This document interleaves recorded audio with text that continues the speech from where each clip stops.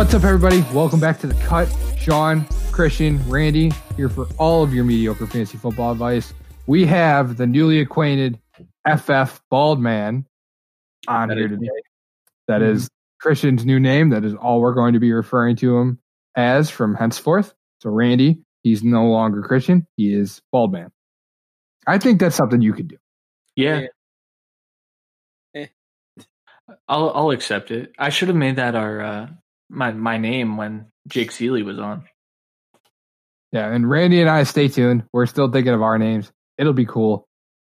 Randy's probably not going to have one. He's just going to stay with me. I'm not giving myself a nickname. It's just not happening. I have a lot of things I'm probably known for, none of which I should put on Twitter. Can we just make him Fancy Matt Patricia? No, I won't do it. Oh, see, like that's where you have let it come to you, and so that's where you should accept it. Nah, that's what I'm saying. Accept it on here. I don't want to put it as a Twitter handle. So then, because then we would have to take a picture of Randy in a backwards hat and a golf pencil in his ear. Well, I wish that wasn't so frequently available. I don't even know what the hell we're talking about anymore. So thanks for listening. Obviously, follow us on everything at The Cut FFL. So we had Jake Ciely on our podcast for an interview. It was awesome. We'll get to that in the second part of our episode here. But first, before we do that, we want to do another round of ABC ADP. So kind of like we did a couple episodes ago before our mock. They're going to give you guys three guys in basically the same kind of tier when it comes to consensus rankings. We're going to figure out who you'd rather have. So the first one, we'll start with the running back position. It's Le'Veon Bell, who's being drafted as RB17, James Conner, who's being drafted as RB20, or Jonathan Taylor at RB22. Randy, you go first. Boy, that is a tough one. I'm going to go, for me, this is between Le'Veon Bell and Jonathan Taylor personally, but I'm going to go Le'Veon Bell only because it seems like we might not have any preseason games, and I believe Jonathan Taylor will be up to speed, but obviously Marlon Mack is more up to speed, so he might not break out for a few weeks. I'll take Bell as of right now and maybe get Jonathan Taylor from the guy that drafted him. Yeah, that's one of the reasons. I'm not sorry that I cut Christian off there. That's one of the reasons that I think Taylor is going to be a little bit tougher to draft, is because if you take him where he's going right now, I mean, you're talking third, fourth round, and you're taking him over guys like Bell or Connor who are going to play right away. And if Taylor's not the starter week one, and if you have a couple weeks first, like if you lose games in the beginning of the year, I hate fighting an uphill battle to try to make the playoffs. You can't win a league if you're not in the playoffs. So like that's where the risk comes in with Taylor. So me personally, I mean, this was a pretty easy one for me because you guys know how high I am on Le'Veon Bell this year. So this is 100% Le'Veon Bell for me. He's being drafted outside of the top 15.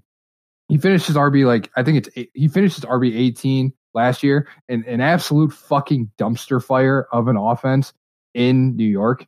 So like he has the floor of a top 20 guy, but he has the ceiling if Adam Gase hopefully gets fucking fired, so we never have to utter his name again, and they bring in an actual competent head coach and a competent play caller, like he could be a top 10 guy, where maybe Taylor's the same way, but not this year. I don't think in the future he can be, but James Conner, I don't know if James Conner has that upside either. So like for me, Bell's the clear choice. And you mentioned that he was in a dumpster fire of an offense, and that's not changing, man. I don't think that once Adam Gase gets fired. That's true. But they did before you go any further, they did work to improve their offensive line. He had a terrible offensive line in 2019. He did. But they first round draft pick, they went out and signed a center. Like they did work to improve that, and they added Denzel Mims, who can take some of the pressure off.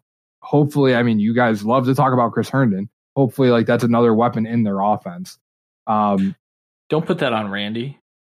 That's all me. Their offense, I think, on paper looks better. Plus, like I said, they worked on their offensive line.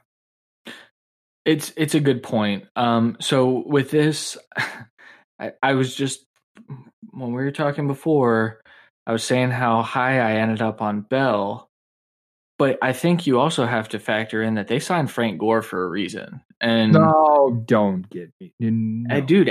Look at when Frank Gore was with Adam Gase in Miami a couple years ago. I mean, it's tough to see Lev's touchdown upside really increase. If anything, 3. Yeah. Right. But you don't think he has more than 3 this year? I gave him 4. And I gave Frank Gore 4.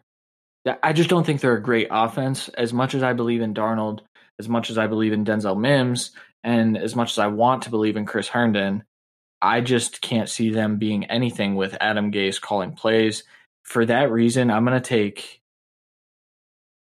so I guess that means I'm split on Connor and Taylor here, and I would just take Taylor and draft Ronald Jones later and start him because he's going to be a god. So I'll start. What? For the record, too, but like Bell finished as RB16 last year, and he had a 3.2 yards per carry, 3 touchdowns, and 789 yards. That's what he had on the ground. He's going to have better stats. That was with Chris Herndon out, Lev and Randy loves to talk about it. How Lev and Chris Herndon. No, I'm shitting on myself mostly. Lev is going to get what else is Lev's going to get targets in the same area of the field that Herndon does, and so with Herndon back healthy, I mean, yes, Lev's still going to get some work, but I think his receptions come down. I think maybe his yards go up because he is running behind a more athletic offensive line. So if he's getting dump downs and they get out in space, then maybe they can create some more yards for him. But man, that's tough. I guess I would just I would probably still take Lev Bell, but there are so many arguments to not take him. And if that's the case, I'd take Jonathan Taylor over James Conner. For the record, Bell, last thing I'll say, Bell finished with 78 targets last year. I mean, Ryan Griffin still had 41. I mean, I don't know how many more like Chris Herndon's going to have this year, but 41 targets to Ryan Griffin, that's still a decent amount for a tight end. So you would have to think if Herndon's going to cut into that, you would have to think it's going to cut into obviously Griffin's targets.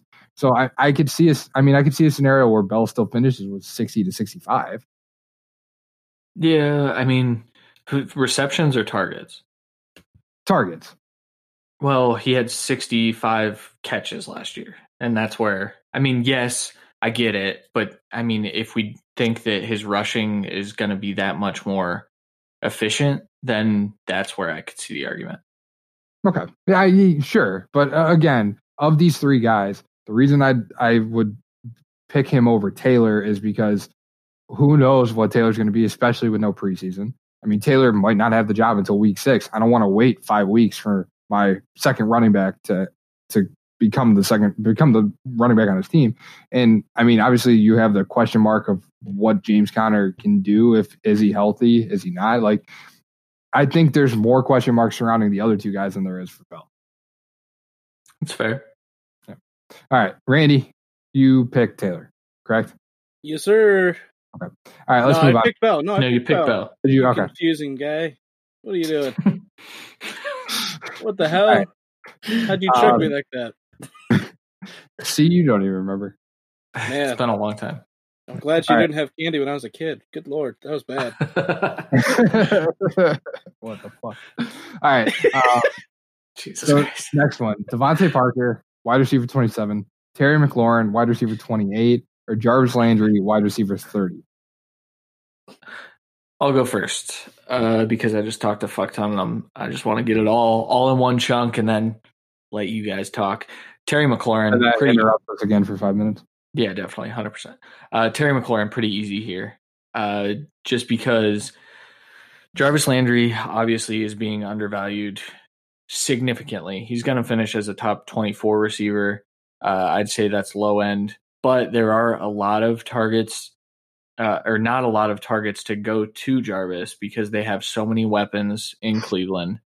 But Jarvis is the favorite. So you can make an argument for him. Devontae Parker, if you look at his splits when Preston Williams was on the field, they're not great, Bob. So that's a guy I'm trying to stay away from at that ADP. Personally, I think Parker's floor is probably like wide receiver 36-ish. So I don't know. I feel like wide receiver 24 to 27 is his ceiling. With Terry McLaurin, though, he broke out with shitty quarterback play all across the board. And if I'm in on Dwayne Haskins as much as I am, I think that McLaurin will just eviscerate this ADP and just become an extreme value. I think he's a top 15 to 18 receiver. Yeah, because Devontae Parker's quarterback play was so far and away better than what Dwayne Haskins did. It was. And that's saying something because it wasn't good. But that was also my argument against Devontae was the Preston Williams presence. When Preston Williams went down is when Parker stepped up.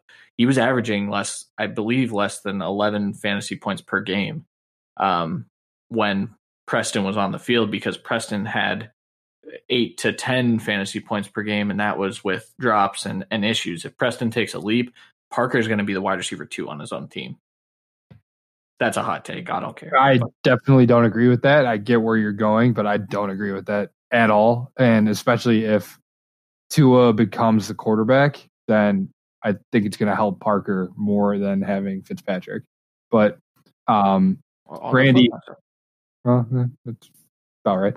Par for the course. Randy, why don't you go? Wow. Okay. For me, I'm gonna pick Jarvis here, just because he is being underdrafted as he always is. He led the league in a lot of categories. Not led, but he's top 10 in a lot of categories. And I do love Terry McLaurin, but it is a pretty much, let's just be real, bad offense on a bad team.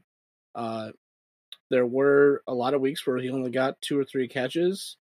He did sometimes make the most of it, but still, there was a lot of weeks where he had 3 catches and a touchdown, and he had a decent week. I don't expect a ton of touchdowns coming from the Redskins, so I'm going to pick the better offense here. I think he probably has the same kind of split as Parker does, but he's more of a target monster in the split I've seen. But it wasn't a healthy Odell. So everyone here has questions, so I'll take the guy that's kind of been perennially the guy. I don't think McLaurin has top 15 upside. Well, and not this year. The only other issue with Landry is something I didn't really think about until just recently. With Stefanski and Alex Van Pelt's offense, like, I think it's possible that Landry moves back outside versus being in the slot. And Landry is such a monster in the slot. I don't know if he's as good being outside, especially like if the Browns want to use Kareem Hunt, Nick Chubb a lot at the same time. And if they want to run Kareem Hunt as a slot receiver too, like, I don't know if Landry is going to be nearly as good as he has been if he has to play outside again. Well, and Jarvis likes playing outside. Sorry, Randy, but he's not good at it. Right. I for fantasy at least, he's not as good if he's outside. I would agree with you there. Like, for me, this one's tough because there's just obviously huge question marks.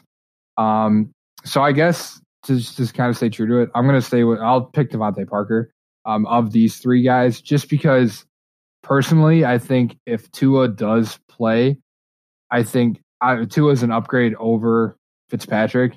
And if that does happen at some point, I mean, I'm not taking any of these guys as more than a back end wide receiver 2 to begin with. Like, I don't expect anything else out of these guys. I don't think any of these guys finish top 15, like Randy said. But maybe it's just I'm going to take the shot on Parker and at least hope that even if Preston Williams does come back, that Preston Williams is more the deep guy and that Parker scores more touchdowns. Maybe that's the reason that I would take that. So I just counted it up. So Devontae Parker had 52 targets in the games that Preston Williams played, and Preston Williams had 60. So that's kind of where I got my Parker's the second option. I get that, but I mean, that's a very small sample size again, too. What was it, 6 games? 8 games, 9 weeks. I mean, I don't know. Because, I mean, Parker, like we've been waiting for a while for him to become the player that he was drafted to be, and he kind of did that. I understand it was out Preston Williams, but the problem is, like I said, we've all said it. These three players, especially, have huge question marks. McLaurin, is he going to continue? Is he going to get double teamed? He's like the only guy in that offense now to catch passes, other than Steven Sims, because with no Kelvin Harmon, who knows what Gandy Golden gives him, and Antonio Gibson, your boy.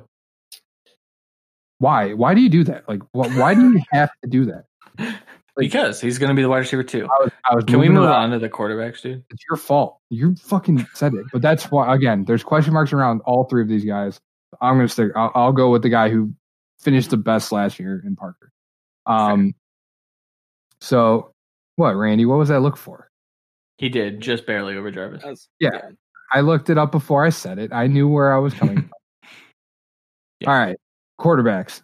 Daniel Jones, quarterback 15. Ryan Tannehill, quarterback 17, or Jared Goff, quarterback 18. Who wants to start with this? I think it's your turn to start. It is. Shit. Can I pick none? Is that an answer? No. I'd like to phone a friend. I guess with this one, I just think about I would have to pick the guy with the best weapons around him, because these guys are all kind of gross and they all like have huge stopping points. Tannehill, I talked about him on our regression episode a while back, that I don't think he can keep up with what he did. It just historically, it's never happened. Jared Goff was just an absolute fucking train wreck last year. And Daniel Jones, we all know how I feel about Daniel Jones. So I'm probably I'll lean Jared Goff. I don't know. It's a crapshoot with all three of these, but I think that last year was more of an anomaly for Jared Goff than 2 years ago was. And Goff still has the weapons of Woods, Kupp, Higbee, Everett, Josh Reynolds if Reynolds slots in there, plus adding Cam Akers. So yeah, I would probably lean Goff here if I had to take one of these three. Tannehill is slightly behind him. It's just I see a ton of regression coming for Tannehill. Plus, if they're a decent team, they're going to feed Derrick Henry a ton, and that's going to take away from obviously Tannehill's ceiling. Yeah, and I was actually in a Twitter conversation today about AJ Brown's upside, and I said that I think the Titans are going to have to pass more because teams know what they have to stop, and I know it's difficult to stop Derrick Henry, but I think they're going to have to pass more. Jared Goff finished as quarterback 13 last year, despite the train wreck of a season that he was perceived to have had. But I'm going Daniel Jones. Gross. Isn't it? Like, I don't want it. I don't want that to be my decision. But Daniel Jones has one thing over both of these guys. I think Ryan Tannehill might have a little bit of it, but it's rushing upside. That too. He's Daniel Jones is like a knockoff Jameis. And so if I think that Daniel Jones has weapons around him. I wonder where you've heard that before, Christian. I don't know. Have I heard it before? You're about to hear in about 10 seconds here. Yeah. Did he say that? Yeah, he said that. Oh. That's pretty wild. I think I've heard it before though, because I've someone else made that comparison on Twitter. But anyway, Daniel Jones, he does have a little bit of rushing upside. Ryan Tannehill also does. Jared Goff has better weapons. Overall, I'm just going to take a shot on Daniel Jones being a little more careful with the football, because I think that would have vaulted him pretty high last year. Wow. Randy, you get to pick one of these guys now. I do. And I'm going to pick Tannehill. Honestly, it's pretty obvious to me. I think he finished 29 fewer points than Goff last year with, 6 less games? He finished with 2 less rushes than Daniel Jones with 6 less games. You said he's going to have to pass more. I agree. I don't think he's going to continue like all the incredible stats he was kind of like the percentages he was going with, but I don't think he has to finish higher than these two. The Rams, when they've been successful, have been a pass heavy or a run heavy team, and I think they're trying to get back to that, even though their O-line's trash. Daniel Jones has a healthy Saquon all year, hopefully. So he shouldn't be running as much as he was. They should be running the ball more in general just with Saquon. So for that reason, I'm going to take Tannehill. I think he finishes higher. He's the only one of these that I think actually has QB1 upside. Fair. I mean, I can see it. But I mean, but the thing about Goff is like like Christian said, he finished his QB 13 in 2018, 2017. He was a QB 1. He came in at 12 in 2017 and 7 in 2018. So I would argue that he does have the QB 1 upside, but I get where you would come from with Tannehill. I agree. I'm just saying he has more. Yeah. I mean, it's just once he played 100% of the snaps, so he didn't even do that till week 7, and so we're talking full 6 weeks basically that he had behind these guys. He finished above Daniel Jones, right? He finished barely behind Goff. Oh, right, and like I said, one of the reason I didn't go Tannehill is because I'm big into his numbers regressing. I dove into it, but I totally understand Tannehill. Let's call a spade. Christian's an idiot for picking Daniel Jones. I'm just kidding. All through. So are the Giants. All right, let's move on. So tight end wasn't that fun. So tight end, Evan Ingram, tight end 6, Hunter Henry, tight end 7, or Rob Gronkowski, tight end 8. Dude, just straight These up. are hard. These are much harder than last time. Yeah. I'm taking Gronk out because I won't touch him with a 10-foot pole if he's being drafted in the top 10. But that's all I'm going to say for now. Someone else go because I still don't. I'll go, Randy. I will take Evan Ingram. While it's tough, while you have the injuries as a concern, of these 3 guys, I just think he has much more upside than the other 2. And when he's healthy, he has been really, really, really good. Hunter Henry, you don't know who's the quarterback is going to be there for the entire season. It could be Tyrod for 6 weeks. It could be Justin Herbert for 7. It could be Tyrod the entire year. But if it is Tyrod for the entire year, he's known to have less passing volume than other guys would. Whereas Justin Herbert, who knows what he would give, especially if the NFL does go to no preseason, which it sounds like they're going to. Rob Gronkowski, the dude was in the WWE 3 months ago. Like, what does he have left in the tank? Like, I don't want to draft him as a top 10 tight end. So I like Evan Ingram. While the injury history is there, of these 3 guys, he has much more upside than either of the other 2, where he could finish in the top 4 tight ends because he's a monster when he's healthy. So I will take Evan Ingram. I'm going to go Hunter Henry just because I think it's the right call. No, I mean, Hunter Henry only played in 12 games last year, which is obviously better than the year before. And he still was tight end 9. So saying that Ingram has the more upside, I think, isn't necessarily a good idea just because we have a guy that missed out in 4 games that's still a top 10 tight end. So I will take the guy that even if he misses 2 or 3 games is still going to be a top 10 guy, where Ingram might be. We don't know. We barely got to see him. Ingram's rookie year, where everybody hates trusting rookie tight ends, he was tight end 5. I what has he done that. since then, though? Yeah, I mean, yeah, he's played in 19 total games, but he was still tight end 13 when he only played 11 games in 2018. Yeah, it's almost.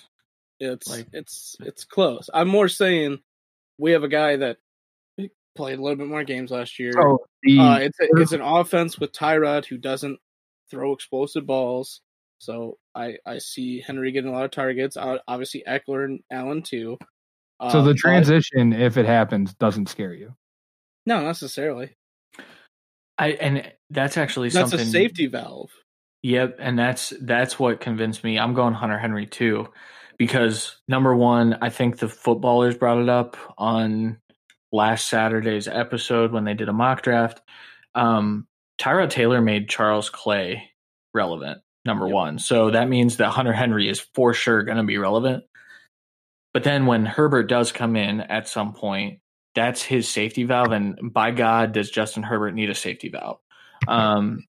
He's just going to throw to Mike Williams. Lady and I will not take your Justin Herbert hatred on this podcast. It's not hatred. I do like him. No, you don't. It's hatred. He's just not ready yet. He shouldn't play until week 12.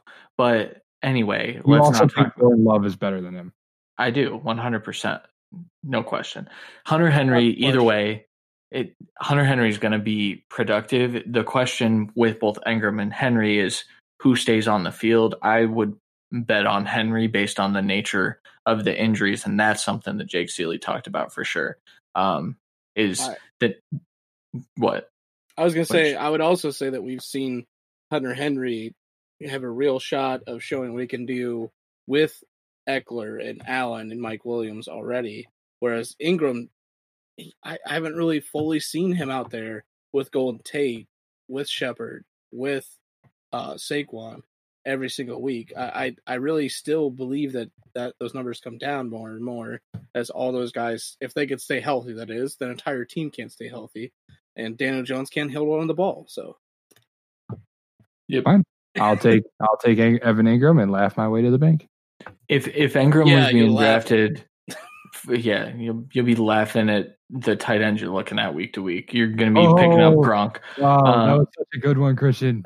I know, I'm funny as fuck. Evan Ingram, and we talked about it later in this episode, I think, but if you drop him down 3 or 4 spots, I'll take him all day.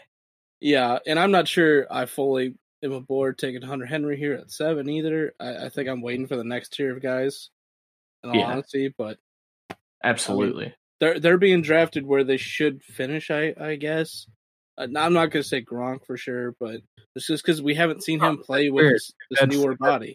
Randy, Evan Ingram would finish, higher than Hunter Henry. I mean, I'm saying between 6 and 10 is where they should finish.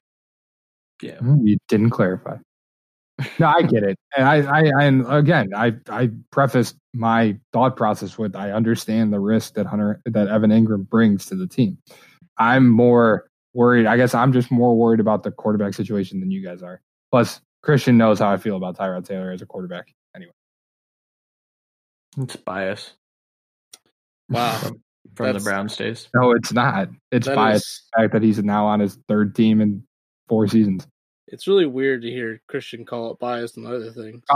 Right? Yeah. Pot, meat, kettle. I don't understand. You guys are even referencing. Let's take a break. When we get back, we'll get into our Jake Ciely interview. So, Jake, again, thanks for being on. We're very excited to have you. I mean, you write for The Athletic. I know that you finished in the top 10 last year with your accuracy rankings. You're the guy for fantasy baseball. I saw some stuff about that too, which is awesome. And there's obviously the fantasy baseball's coming. But the first thing I kind of want to ask you before we get into the football stuff, just how'd you get your start with all this stuff? Yeah, it's actually started in the back of the day of blogs and forums, if you remember forums back in the day. Oh, yeah. Dialing up with the AOL and the Netscape. It was a Giants forum, New York Giants forum back in the day, and was on there enough because it's just stuff I've always done. Like I've done fantasy stuff during work, like during my free time. But did it during lunch, stuff like that. And so you kind of develop a relationship, and then we started talking fantasy, and I started just doling out free advice. Like I just jumped in the conversation. It wasn't like anybody was asking me. I just felt like giving my 2 cents, like when I can give my 2 cents, like I always do. So I did that for a while. And then like halfway through one of the seasons, one of the guys was like, why aren't you doing this? Like, you're obviously good at it and you obviously know what you're talking about. Why aren't you doing it? I was like, okay. So I started my own blog on Blogspot, and I was actually like halfway through one of the seasons when it first started. I did a blog for about 2 years, sent it out to anybody and everybody who would listen, including people I shouldn't have sent it out to like Max Kellerman and stuff like that. And then Casey Joyner and who was the other person? It was Casey. Oh, Tristan Cockcroft, because I had actually become kind of like friends with him. They both recommended me to Scott Angle, who brought me on, and then it just went from there. And then Nando DeFino, who I work with, was the person I came over to The Athletic with. But I actually started out writing NBA and college football, which I didn't enjoy NBA, but it was the first thing I could do to get in the door. Nice. And it looks like, judging from the hat, you appear to be a big Notre Dame fan, huh? The funny thing is I'm from North Jersey. That's where Giants comes from. Giants, Mets, although both those teams are on my current ban list until they get rid of Gettleman and the Wilpons. I am the Rangers in hockey, but I didn't watch college football, college basketball, or the NBA until I moved to Virginia at 8 years old. And my cousin was a fan of those teams. He was actually a fan of the Bulls and the Lakers, if that makes any sense, which it doesn't. But I became a UNC, Chicago Bulls, and Notre Dame fan at 8 years old, and I have been ever since. So, it doesn't make sense from being from New Jersey, but I stuck with them even I'm still a Bulls fan despite how terrible they are right now. No, hell, I live in Cleveland, and my family, we're huge North Carolina basketball fans too. So I'm right there with you. Christian is as well. I've been to the Smith Center more times than I can count now. So I totally feel that, man. I've been to NC State. I've been to a couple different ones, but I still have yet to be to the Smith Center. And it's a good thing I didn't go last year. That was a miserable year too. Oh yeah, I was at the Clemson game that they lost, that they blew the lead and lost in overtime. The first time ever. Yeah, in UNC. Yep, exactly. That was quite the vacation for my dad and I. But everybody listening right now is like, what the hell am I listening to this podcast for? Yeah, right, exactly. But last thing I'll say, if you can get down to the Smith Center, definitely go. It's the coolest experience that I've had sports wise. But all right, charging so much for a damn ticket. yeah, right. I agree. Especially for a college team, it's rough. But all right, I guess that's enough for the just miscellaneous sports talk. Go Heels. So let's get into it. The first thing I kind of want to ask you is, it's news that we didn't have originally, but it came out today. So it was reported that the NFL and the NFLPA agreed on the COVID-19 testing protocols for training camp in the 2020 season. Obviously, that's a step in the right direction, and the three of us have continuously been optimistic, myself probably the most, that the season's going to start on time. Do you kind of agree with that sentiment, especially with what they were able to figure out today? Yeah, I would say so. I say unless the only way at this point I don't think it starts on time is if something goes wrong with the NBA, NHL, and MLB. And I say "and" as in like all three of them. Mm-hmm. Like the NBA just had 0 tests come back, which is a really good sign. Though they're using the bubble. I mean, they're very super aggressive. I don't think the NFL is going to get quite to the bubble level. And I actually think the NBA is the only kind of teams, I should say, league that can do it because they're smaller rosters. Mm-hmm. But in any case, it's still a good sign. And there's only very few in hockey. There's very few in baseball. So as long as these sports start, and I would even say 2 out of 3 of them, if they're rolling and they don't have to shut down again, I would say the NFL is going to be fine. And, the news about that today, they also said that the NFL has come to the NFLPA and said, we will do no preseason games. Obviously, that's not official yet. But, I mean, I think the sign is everybody's trying to make the effort. Everything should start on time, which is all we really, really want and hope for. I will say, though, the 0 preseason games does give me a little bit pause with the rookies this year, more so than that. And everybody knows me. I love rookies. And that's what I was actually going to follow up with that too. So I'm glad you brought it up. Are rookies the only thing you're a little bit worried about? Like, let me put it this way: we've had a guest on the podcast before talking about how excited he is for Joe Burrow to step in and maybe finish as a back end QB1. A guy like that who's going to go basically from playing his first college game to his first NFL game without any in between. Like, are you worried? Like, how worried are you about the rookies for fantasy in 2020? For people that are going to step in like Joe Burrow, I'm not that worried about Joe Burrow because it's his job. The ones I'm worried about is, like everybody knows, it's one of the ones that got the most pushback on is I think Edwards-Helaire is an RB1. I said from time and again, as soon as I put him as an RB1, I said, if there is no training camp, there is no preseason, it is Andy Reid's playbook as well. And I don't need him to get 20 touches a game, but I do need him to get 14, 15, 16 a game, which is back in, like even Jamal Charles, that's usually some of his best games. It wasn't a lot of times he got 20 plus carries, but a Clyde Edwards-Helaire, the rookie running backs, rookie wide receivers, obviously rookie wide receivers are always a little step behind to begin with, but I'll say it even goes to some free agents. And I know that Robbie Anderson's not high up anybody's list and Brashard Perriman's not high up anybody, but you got to remember free agent wide receivers switching teams often don't perform as well as the year before, let alone switching teams and not having much time to work together. I think you ding them a little bit, and same with the rookies. I'm dinging a little bit. I'm not going to dramatically drop them down my rankings, but it is something you do have to factor in. Yeah, no, absolutely. And I know that at least with us, I know Clyde Edwards-Helaire, Jonathan Taylor, CeeDee Lamb, and Jerry Jeudy are the big 4 for us. But obviously, Jeudy and Lamb are kind of in tougher situations, especially with Lamb being maybe the 3rd wide receiver, and then Judy and Cortland Sutton. But I know Taylor especially is a guy that we're expecting to have a big season. But if it's Marlon Mack for the first couple of weeks, obviously in redraft, that kind of goes down a little bit. So that definitely makes sense. Yeah, I'd say with Taylor, Clyde Edwards-Helaire, DeAndre Swift even, although I think that they're clearly not happy with Kerryon Johnson, but you have the Patricia factor plus the rookie situation. I think all these guys are looking at, well, basically those three.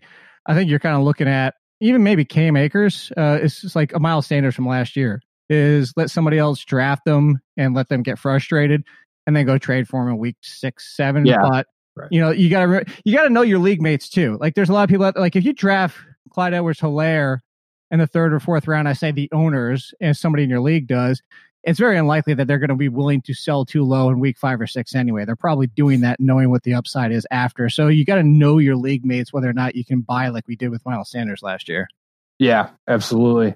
All right, so let's move on here.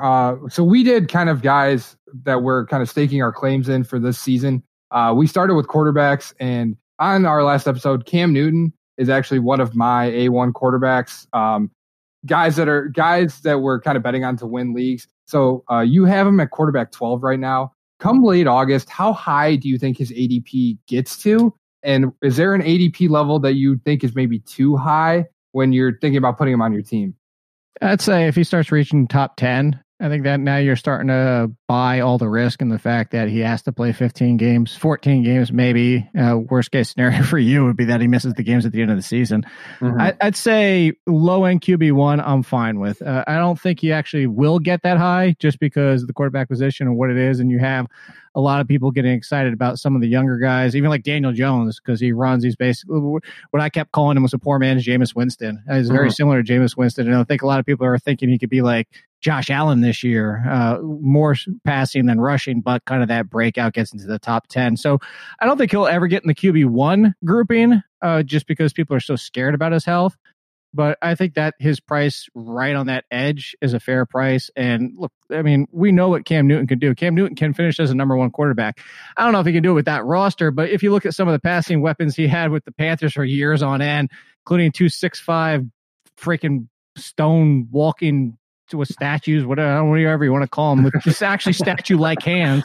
I mean, the fact that we just want him to run for 500-600 yards and 6 or 7 touchdowns. That's really what you want anyway. Yeah, right. And Randy is the Patriots fan on the podcast here. And before we move on, I had a hot take here on our last episode. In your opinion, who wins more games, the 2020 Tampa Bay Buccaneers or the 2020 New England Patriots? If you look at what they won last year, you could drop 2 wins. You could drop 3 wins from the Patriots and flip the opposite for the Buccaneers, and you still take the Patriots. So I'm still taking the Patriots. That's right. Okay. Thank you. Thank you very much. Proving my point. But the last thing I'll say is I'm not one for big hype videos, but that last video that Cam posted saying that he's never seen this Cam before, I got excited. I got pumped. That is awesome. Nobody's seen this Cam before because he's like whatever this version of Cam is. Right, exactly. And it's hilarious. But all right, before I can go all day, but Randy, why don't you go ahead and ask Jake our next question? All right, yeah. Recently on your podcast, you spoke on why Sammy Watkins is being very overdrafted right now. His ADP is in like the 40s. I think the last time we did this, he was wide receiver 51 right now in PPR. With that being said, are you expecting a huge year from Nicole? I mean, I was kind of along that same mindset, so I kind of wanted to get your grasp on that picture. It's not even so much about Hardman is the fact that with Sammy Watkins, what he falls into is it's what I always say every single. It used to be the Greg Jennings rule back when Greg Jennings was playing, and that's what I called it because I was always used to say, when are you putting Greg Jennings in your lineup? When are you putting the guy that gets 6 points every single week and that's all he ever does? When are you putting that guy in your lineup?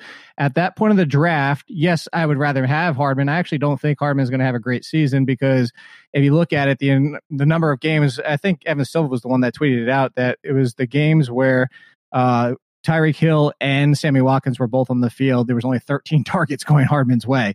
Now, obviously, he can do a lot with those targets, similar to like at A.J. Brown, but like more big playability and all that type of stuff. But he can do a lot with a little. But at the same time, it's just the volume is just not going to be there, in my opinion. But if you're talking between the two of them, I'm going to take the guy who could potentially break out and surprise us. Like, it wouldn't be a shock to me if he came out and was a wide receiver 3 at this point of career. Watkins being a wide receiver 3 would be a shock. He's going to go out there, have 1 or 2 good games, and then he's going to put up 5 points the rest of the season. And that's my problem, is those type of players that are just going to sit on your bench. If you're telling yourself when you're drafting, oh, well, I can use them during a bye week, don't even draft the guy. Don't. You want somebody that could potentially break out and be a top 20 surprise. Don't waste your time with these fill-ins that you're going to find on the waiver wire anyway. No, it's like playing roulette and betting on the actual number instead of betting on like the thirds or red or black. It's with him especially. And I know Christian has always hated Sammy Watkins to an extent that, like, if any team he had him on last year, he was like fire sailing to try to get him off just because he couldn't deal with it. Yeah, it was tough. I don't know why I put Sammy Watkins on my dynasty team, let alone but like it's one thing with a redraft because maybe you can use him a week here or there, but putting him on my dynasty team was probably the worst possible idea I could have had. So I ended up flipping him into Mitch Trubisky though. So I don't know. It's a win-win for both sides. Same. Yeah, it's all the same. I didn't feel great about that trade, but anything to get Sammy off. All right, go ahead. Yeah, so Jake, your most recent article, well, at the time we wrote these questions, it was your most recent article, but it highlighted your issue with tight end premium leagues. And you kind of cited that it only truly widens the gap between the high end and the low end tight ends. With that being said, are you an advocate of eliminating tight ends from starting lineups entirely and adding an additional flex spot? Are you more, it is what it is when you're valuing tight ends? What do you think is a solution to the shit show that is tight end? Yeah, if everybody out there wants the actual titles, I'm sick of tight end premium scoring, and here's why. Like, just because it goes back to the days, like, I'm not a PPR fan either. I don't like artificially inflating numbers to try and do things. And back in the day, for people that might not have been playing at the time or don't remember, PPR was started because running backs dominated the first 2 rounds. It was like, oh, we got to do something to even this out. And now it swung back in the other direction. And now it's become ridiculous. And it was always kind of ridiculous to begin with. I mean, for the fact that, like, just take PPR, you can have a 5-yard blown up screen in the backfield and it's still positive 5 points. Well, if it's a tight end, now it's a positive 1 point. Like, the logic just right there. So I don't think we should get rid of tight end. And if you look at anything, the biggest thing that I'm talking about here is the first part of your question, is that it not only increases the gap of the elite tight ends, and those are like the top 1, 2, or 3 every single year, but it also does boost down to around the 7th or 8th tight end. So like the top 7 or 8 tight ends always have a bigger gap by giving it than really boosting the entire position. So I say that because the top 7 or 8, the position is fine. Now it's kind of like, hey, you know what? Do you want to go get your top 7 or 8, or do you want to go back to the Russian roulette situation? Do you want to do that and hopefully get yourself a Waller or an Andrews, or maybe you completely miss out and you get somebody who busted like TJ Hawkinson, who went off for the 1 week and then disappeared. So do you want to play that game, or that the value is already there built into drafts? If people want to take Travis Kelce or George Kittle in the 2nd round, the value is there if you want to do it. They better play their entire 16 games. So it doesn't need that scoring. If anything, if you want to make more value to the tight end position, to go part like your second question, is keep the tight end position and then add a second flex. So have a flex, then add a second flex that's wide receiver, tight end only. You can't include running backs. And now that does 2 things. Is it like makes people think about tight ends, but also it doesn't kill you for the bye weeks of forcing like a 2 tight end league where, with like the 16 bye weeks, you're not picking out and hopefully getting the guy who catches 1 catch or 5 yards and a touchdown and ends up like tight end 15 for the week. Right. And we've seen that. We're kind of on the same route in a lot of tight ends. We've seen that come a lot and more times than we would probably like to count, especially in the leagues that we all play together. Like it starts to get gross. And I'm lucky to have George Kittle or Travis Kelce in a decent amount of my dynasty leagues, so I don't have to worry about that. But obviously a lot of other people do. So Jake, really quick, sorry, Sean. You're good. Follow-up question. Would you prefer to spend up on one of those top 3 guys then when you're drafting, or do you still wait and look for those values? I go to that 3rd tier. So I don't usually go for that first one. I will sometimes think about it if Kelce or Kittle makes it to the 3rd round, but that's only like high level leagues, and I don't want to say high, like I'm not trying to disparage people, but like there's only type of people out there, like same thing as waiting on quarterbacks. Like we can say that all day long, but your average home league is not going to wait on quarterback. Your average home league's not going to let them fall to the third round, and that's why I say that. So I'm staying away from that second tier, and not just because of last year, but yet last year is the perfect example. Last year's second tier was Hunter Henry, Evan Ingram, and OJ Howard. That tier blew up in our faces. Yeah. It was that next tier. And then, Waller and Andrews weren't even on that tier at the time of drafting. It's that next tier where the best value is because you're taking those guys in the 7th, 8th round range. So you've already built in the fact that you're not buying all the risk and you're buying a lot of upside where those guys can finish with 5th round value. And that's usually like where I like to sit. Like this year so far, he's still not into the top 8. I think he'll get there by the middle of August as Hayden Hurst right now at 10. Like he's a great one. I don't know why everybody hates Tyler Higbee all of a sudden. And now Evan Ingram, because he can't stay healthy, he's actually fallen into that range. So that's usually where I like to play at the tight end spot. No, that's definitely fair. So let's switch gears a little bit. So the hot topic that we've seen in the fantasy Twitter community within the last couple of weeks is the expectation for Darius Geis, and nobody knows where to go. So you have him right now as a mid-tier RB3. Now, I guess in general, how do you kind of evaluate injury risk? Because obviously Geis comes with a lot of that. And what do you think Geis' ceiling is for this season? Yeah, I've been a Geis fan since he came out of college, and we'll start there and say the fact that when he came out of college, I said similar to the running back before him that he replaced at LSU, he's a better pass catcher than people think because LSU at that time didn't throw to the running back very much. And I say that because I bring up Geis is a better route runner than Fournette. Fournette's a dump-off pass-catching running back. Fournette is not likely to see 100 targets, not likely to see 60 receptions, 70 receptions ever again, just because he was a dump-off guy and they got Chris Thompson. I bring up Geis, and no, Geis isn't an Austin Eckler, but he's better than Fournette, and I think that he's just as good as a runner. Actually, there's some of the advanced metrics if anybody wants to dig. Actually, I have the article on the site for why I think that he could be a breakout running back, and I included a lot of them. He actually, in his brief time, outperformed Leonard Fournette and actually outperformed Leonard Fournette at LSU. So I like him, and I bring up the talent because if he could just get on the field, just stay on the field. And of course, the question is he 100% of what he used to be? But like Leonard Fournette, both injured their first 2 years of the NFL career. If he's like 95% of what he used to be, who like Nick Chubb was the same thing, 95% of what he used to be in college. I think that Darius Geis has legitimate top 15 running back upside, but I don't think that's going to come out of the gates, and that's why I have him as RB3. I would almost treat him like a rookie. Like, don't expect him to take over until week 6 or 7 because Adrian Peterson will still be in the mix to start the year. Yeah, absolutely. So, like, when it comes to just regular injury risk, then do you not focus on that like too much? Is it more like is it more a player by player base for you, or what is it? Because like Evan Ingram is another guy. Like we talked about tight end. Evan Ingram's another guy that his price right now maybe doesn't have a ton of the injury risk in it, but he's one of the first 4 or 5 tight ends off the board. Yeah, and I think that you have to look at it case by case, like you said, but also the type of injuries. So like Geis, knee, that type of stuff, I'd rather have that than a soft tissue like Alshon Jeffrey. And I know Alshon Jeffrey at this point of his career, but you could say about Alshon Jeffrey 2 years ago.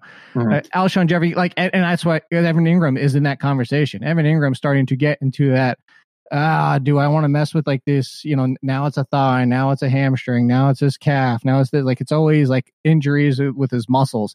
So I think it's a case by case. The decent thing is, depending on what your league is like I said, you see Evan Ingram 4, 5, 6 off the board in a lot of places.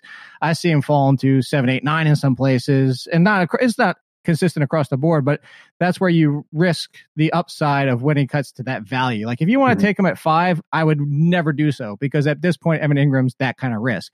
But Geis's value is so great. Ingram, if he gets down to tight end 8, now the value is great. So it is a case by case, but I will say for those two type of guys, I'd rather have like ACLs and knees and stuff like that, which sounds crazy, but I'd rather have that than to have somebody battling a hamstring every single year. Yeah, because and if you think about it, obviously I'm no doctor, but ACLs, when they're repaired, when they're repaired, there's a lot of times where they're good and like you don't have to worry about it again. And I'm a freaking athlete, but I tore my rotator cuff in high school pitching, and it was only a partial tear, and I never had surgery. It still bothers me every once in a blue moon. And now, at my age, and again, it's just something that like those kind of injuries just stick with you. Yeah, and no, that's fair. I have a friend that just tore his labrum, and he's getting surgery. But he was out at Dave & Buster's last weekend throwing 90-mile-per-hour pitches in this game, and I could go. I don't want to get into it. Randy, why don't you go ahead? This is going to be one that it's a little bit controversial, at least for us. So why don't you go ahead? Apparently, well, I mean, it's not. We're the controversial ones. Jake goes along with consensus projections, but we obviously know you're along with the Tyler Higbee hype train, if you can call it that. I guess. I mean, we're more people that want to stay away from him where he's being drafted. I guess that's a good way to put it. With one of the major reasons is if Gerald Everett is healthy, that's going to be a big problem for him in our eyes. Christian even believes he's a way better tight end. I believe they're both. Christian's opinion. That's not necessarily ours. I believe they're both good tight ends that will take away from each other. That's kind of my problem. So what we wanted to go to you and see why were we wrong. So maybe we can kind of adjust our takes, or maybe it's just a little bit difference of opinion on certain things. Well, first off the top, I want to say, like, Jake doesn't go with consensus. Jake creates the consensus. Okay, you're right. There you go. You're right. So, joking aside, so I will say this. There's two factors coming into play here. Well, I actually guess three, but two of like opinions when it comes to Higbee versus Everett. So one is I was more on Higbee than Everett as a talent evaluation. For the people that don't know, like I do my rookies every single year. Coming out of college, I did 101 2 years ago. I did I think 88 or somewhere around that this year. All skill positions, but I like Higbee more than Everett, and I understand the athleticism of Everett. There's another thing that I heard while I was at the combine from like whispers is that the team's not that enamored with Everett. Now, again, this is whispers. This is like, I'm not quoting sources, and I'm not going to because I don't want to put anybody out there on blast. And two is like, I don't know how reliable the sources are. This is just you overhear people talking at the combine, and you just kind of put those nuggets in your head. Like a year ago, it was the Damian Williams. Like they only signed him and really weren't looking at anybody else. Well, from the beginning of the season, that looked great until he couldn't stay healthy. So you just kind of hear these things. So those are the two. But the other thing is I will say is even if Everett is out there, I do think now, I don't think it's going to be their base set. I don't think 12 is going to be their base set. We're going to see Everett and Higbee out there all the time. But I think that down towards the end of the year where you did see Everett out there before he got hurt, but when he was out there, they were running a lot more 12. The biggest concern I have is not even coming down to Higbee. The biggest concern I have for this team is Cooper Kupp, because he started coming off the field and they started throwing Josh Reynolds out there. And Cooper Kupp started playing around with a 60, 70% snap share instead of 90% like he used to.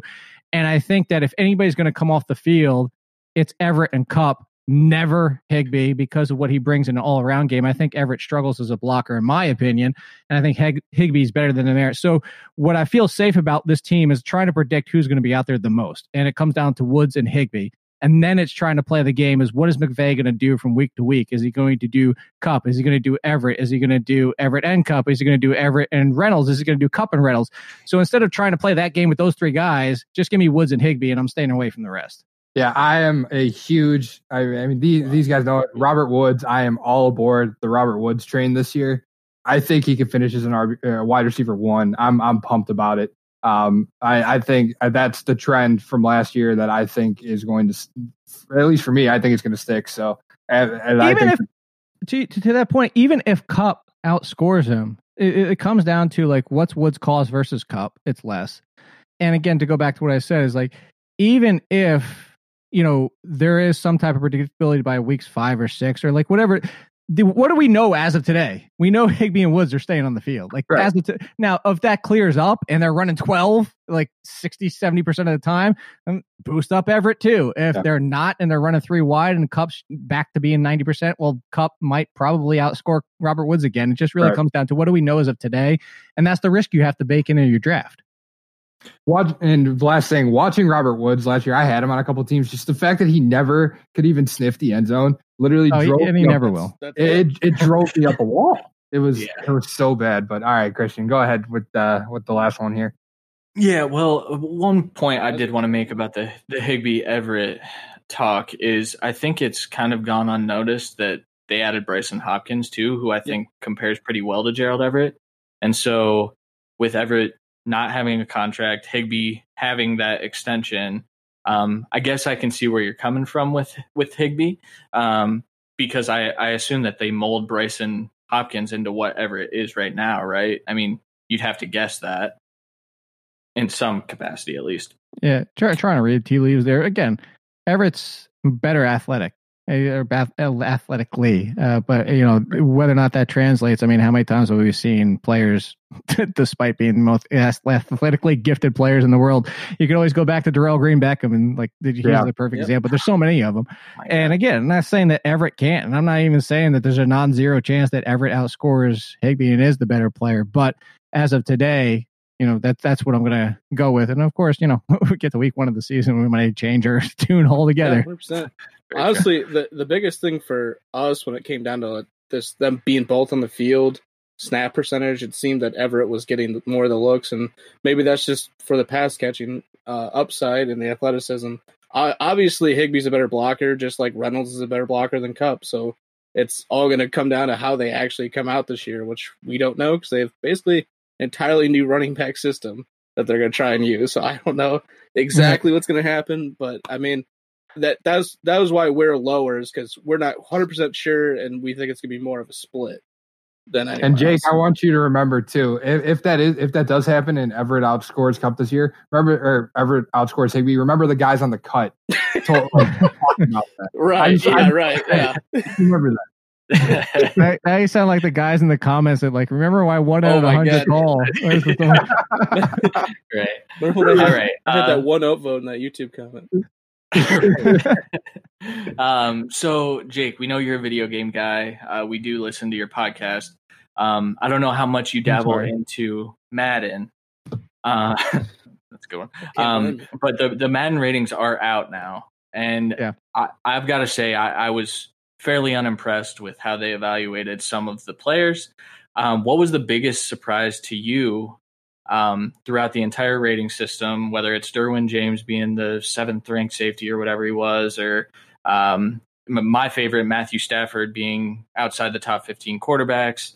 Well, Harrison Smith was the highest rated safety, right? Yeah, he was. So what was the biggest surprise for you, Jake? And do you get on board with the hashtag Fix Madden franchise movement that's just going crazy right now? All right, so for the first one, it's Saquon Barkley at 91 with also, it's not even the 91, it's what's factored into the 91 is the vision rating that they gave. It's funny that the vision rating is what it is because vision must be the person watching him play must not know how to watch football because I do not know how you give, what was it, a 74-6 somewhere around there? Whatever, but the fact that it started with a 7, you're an idiot. I don't understand how anybody involved in evaluating talent could look at Saquon Barkley and watch him play and then say, "Oh yeah, his vision's like a 70 something. It's pretty good. It's not good." Well, it was what was it, 40 something overall for running backs or 60 something overall? It was something ridiculously low overall. Yeah, so that was the most confounding one, and that was one of the I rarely ever tag athletes. That was one of the few times I did, and I just put out a GIF of it. Like I said, this must be Saquon laughing at his rating, and just because I was kind of hoping he would say something, but he actually another player said something about it. And he retweeted that one instead, of course. But I mean, it's just that one just made me laugh, and that has nothing to do with the fact that I named my dog Barkley. It's just the fact that that's a solid name, though. Yeah, well, it's a play on words, and then it's Saquon Barkley on top of it. How can you not love that? That's perfect. For the Fix Madden franchise, it's just I would be a hashtag of is just Fix Madden. The end. Yeah, absolutely. We don't need to limit it to franchise. I haven't played Madden, I would say, in the last 4 or 5 years outside of maybe 2 or 3 games a year because I'll play. My buddies will get it. And I'll play a game or two with them, and I'll just be done with it because, you know what? This is the same damn Madden game from 2010. You have legitimately changed nothing except updating your rosters. Rushing game is supposed to be better this year. Nope, it's not. It's the same old rushing game. It's every single year. The passing game is supposed to be a little bit more dynamic, and receivers okay, so there's little tweaks here and there. It's they're making these minute 1 of 100 tweaks when they need to be making these 80. There's major overhauls, and I think somebody tweeted, I was looking at through the hashtag that you sent, and there's ones that are saying it doesn't matter if you're a 99 or a 79, the players play the same, which is true. It's so hard to tell the difference between a great player and an average player in Madden. And my biggest problem with it is like, okay, I was always big NCAA football fan. Like, I think that ended in what, 2014 or 14? Unfortunately, yeah, 14, but 2013. Yeah. Because they jump ahead, with the years. They were doing Madden 2020. Which when did that start, by the way? Like, why are we still doing this? It is the weirdest thing in the world. The only thing that doesn't do that, like MLB The Show, is obviously the year, because baseball's all in one season. Like, it's always the same. It's like MLB The Show 20. I'm a huge MLB The Show guy, but no, it's weird. I agree. Yeah, see, like the NBA and the NHL, all right, I'll give you that. Half your season is actually more than half of your season's into the next year. But football's over except for the play, like whatever. Any case, that's a sidebar. The NCAA football one, like I love that because the recruiting. I probably played like 2 or 3 season games. I spent the rest of my time doing the recruiting and the going to the class, like signing. Oh, that was the best thing, and like building your like. I guess, what did you say, your coaching tree or whatever it might be? Like, that was amazing. And, NFL, the 2K series was pretty good at a lot of that stuff. And then as soon as they went away, Madden was just like, oh, well, we'll just make the same game for the next 20 years. Yeah. And how about the fact, sorry, Jake, how about the fact that, I'm an Ohio State fan, you're a Notre Dame fan. Neither of our teams are in that face of the franchise for 21. Yeah, that's bullshit. Michigan State's in it, Nebraska, Oregon, Miami, Texas, USC. Like, there's no Alabama, there's no Ohio State, there's no Notre Dame. Like, whose idea is it to bring these teams in? How many of those teams have been relevant the past 10 years? They're cheaper. No, I was waiting for UCLA to be in there or something. I actually used to run with UCLA. There was the other college football game that was like on PlayStation 2 that was by the same makers of the Game Day. Do you remember NFL Game Day? Because the L1 and the L2 juke buttons were the most ridiculous moves in the history of football games. It was just like there was nothing you could do about them.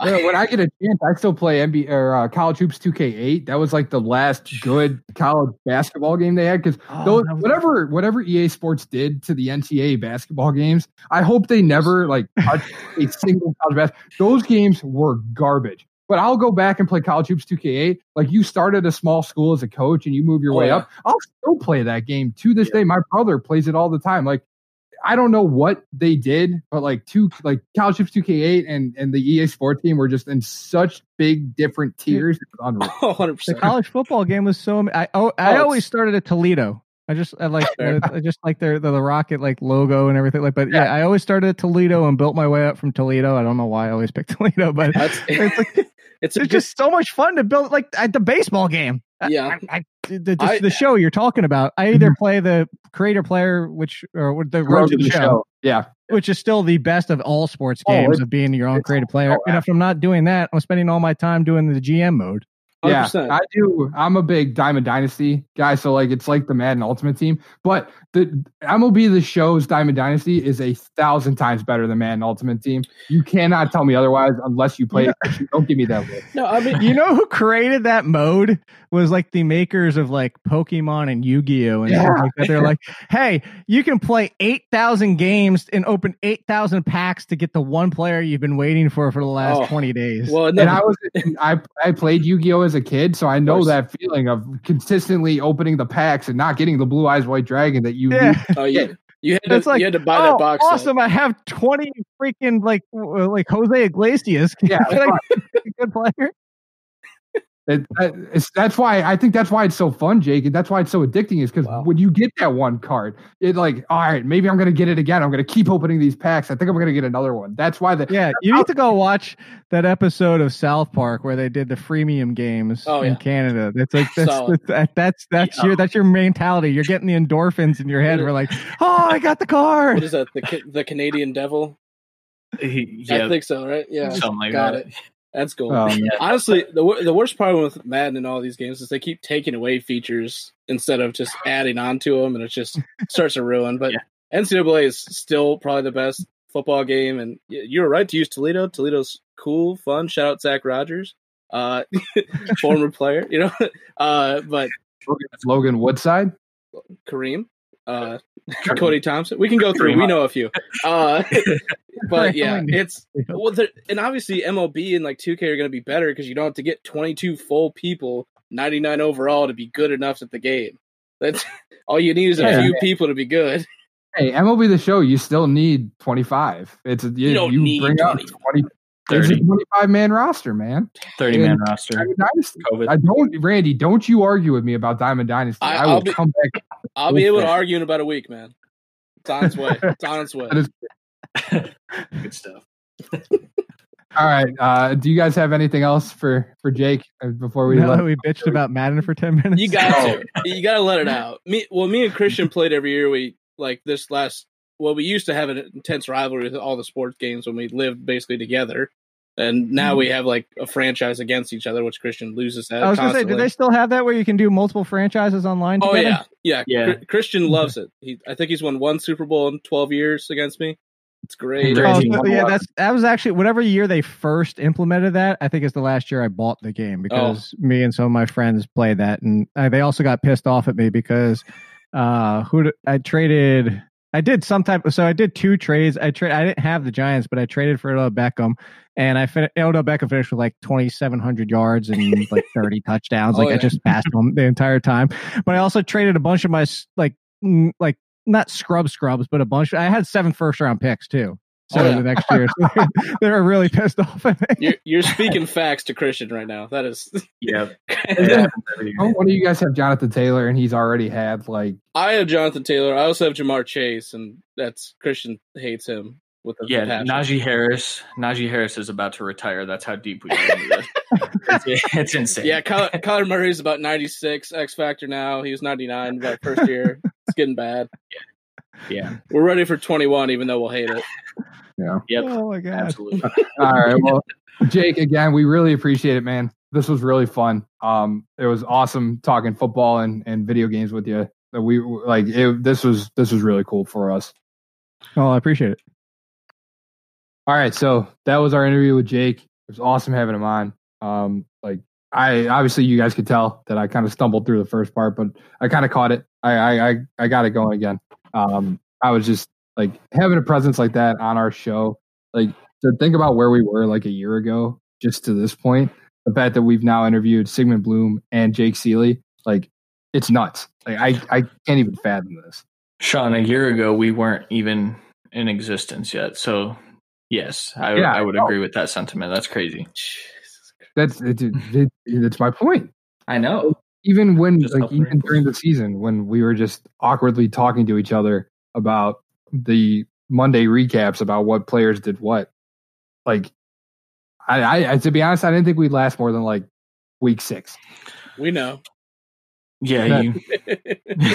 Hey, I lasted the entire season, dickheads. Yes. What stamina? But yes, you do this, Randy? I haven't had a break here, bro. You remember how fun it was to host these episodes when I wasn't here? No, I don't, because Randy never fucking did it. I never sat here and said I was a host. I don't want to hear it. We love you, Sean. We love you, Jake Ciely. Thank you for coming on. We don't love you in a weird way, though. We don't love Randy, and we pretty much don't love Christian. Definitely don't love me, but we do love Randy here. I'm sorry, FF Paul. Yeah, exactly. All right. Can I go to bed yet? No.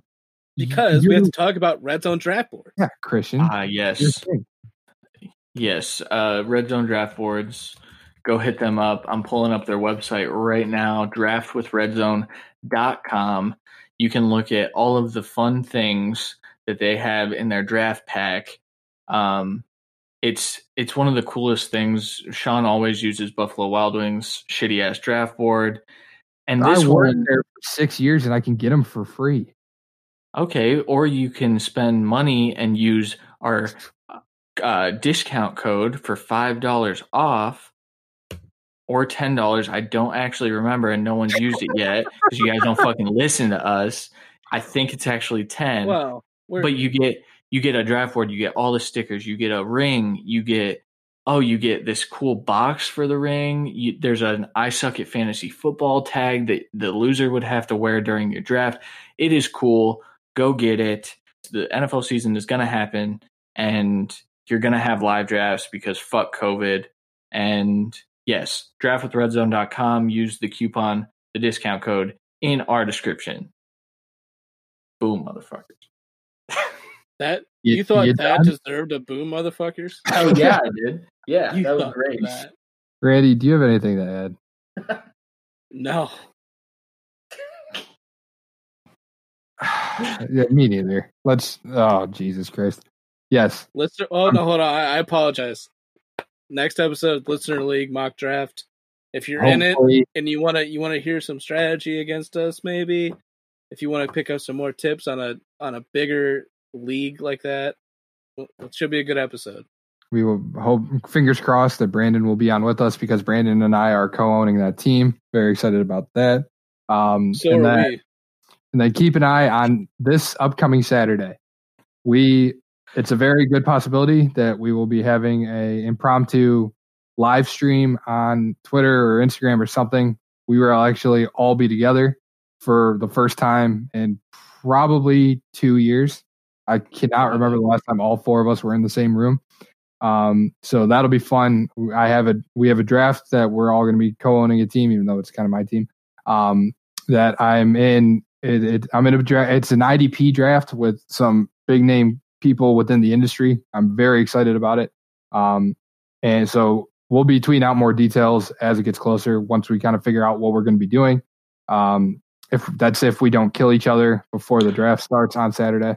Oh, speaking of, I get to slap the shit out of Sean because of our slap bet with Derrick Henry. Randy got out of it because we had a bet for the NFL draft, which you could have seen if our live stream worked the first night.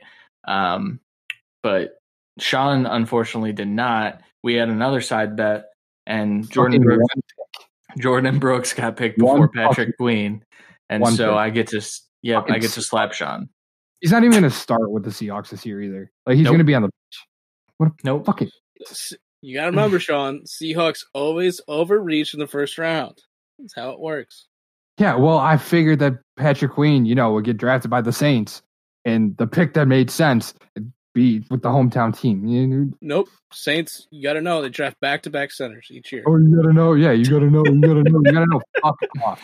If you would have been on, you would have known, man. You were golf for a couple months there.